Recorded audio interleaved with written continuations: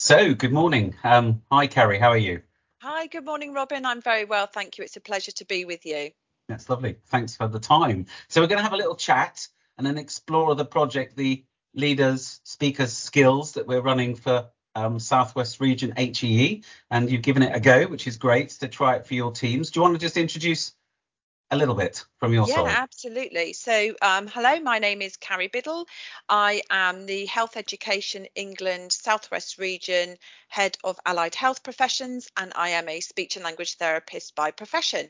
And we are delighted to be working with COG UK and yourself, Robin, and the team to look at a programme of leadership skills that really look at key speaking, and I suppose in some respects the flip of that is listening skills when you are trying to lead and influence in a wider sphere. So for us, we're very much looking at a system and a regional level.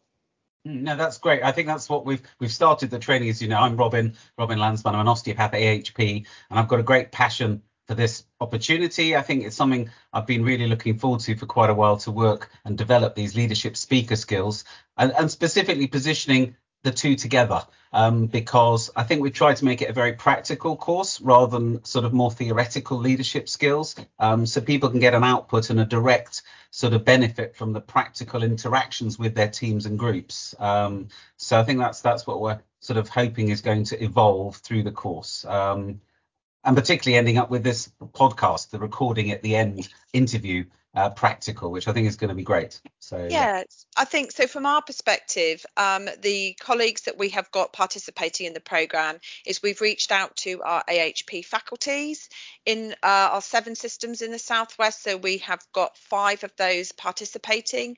So they are working on specific workforce education, training, and workforce transformation projects on behalf of the AHP councils in their system. And they've recently brought more people in looking, they've got programme leads or project leads in specific areas. They brought in support workers to help lead on support worker pieces. So they are forming and constantly evolving their team from across different professions and organisations within each of their system. So coming together with one clear voice about who they are and being able to share the value and impact of the work they're doing with their faculties into their wider system is really important to us at this time.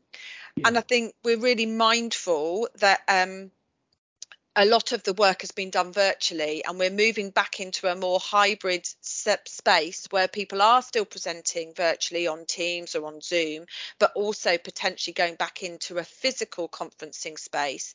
And so people are wanting to ensure they've got the skills and the confidence to deliver their message on point in that moment when they get to do so.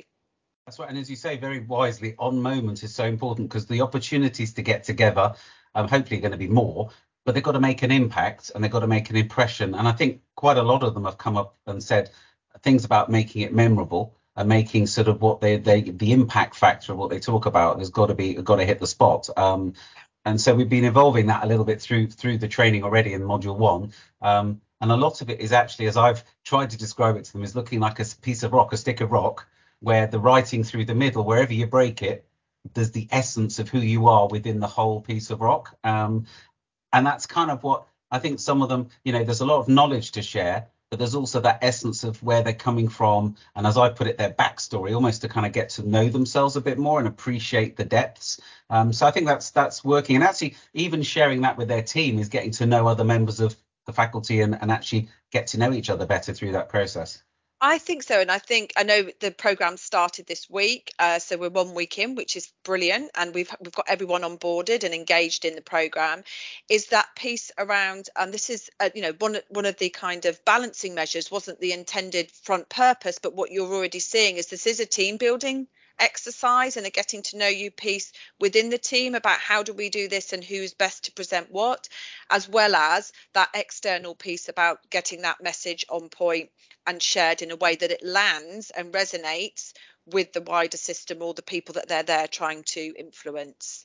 And I feel also the influencing, what's come out a lot actually on the survey that we sent out first and we've sort of looked at, is very much about getting their confidence to present to different levels of the hierarchy, in a sense, in terms of at different meetings, different stakeholders, so that they're comfortable to take questions and deal with what comes to them and feel that they're able to cope with that in each environment. So we're going to have a little bit on handling difficult questions and maybe how they feel about that, to get people more comfortable to present and do their best, really speak up and do their best. That's really what we're looking for. It is a real practical skill, isn't it? Being able to speak with confidence, draw people in, manage your emotions in the moment, deal with questions, either the ones that you think you're going to be asked or dealing with uncertainty of what you might not be able to answer. And that's what people are looking for, is that real practical application of learning these skills and then being able to do them in action, which is why I think for me, I was really interested in this approach and the podcast at the end, because it ensures that you have an output and a opportunity to deliver in a real time and space in that ask of you, and a great rehearsal potentially for some of them before they go and do it in a live environment. And also they've got to pull together the questions. In fact, the way we've structured it is through the whole course of 5 modules, they're going to be keeping a sort of running diary of potential questions for the interview. So each will have their own set of questions and they're going to amalgamate them as a team. So the interview finally with the group will actually be the sort of 5 best questions or 5 key questions that come out about them as a team and about what they're about and what they offer. So I think that's going to be a good last, in a sense, task for them to pull that together to make that interview work and to integrate well in the interview environment. As you said, it's a recording, but it's kind of a live one take event. So it's real, it's got to go in one take, and that's important, I think.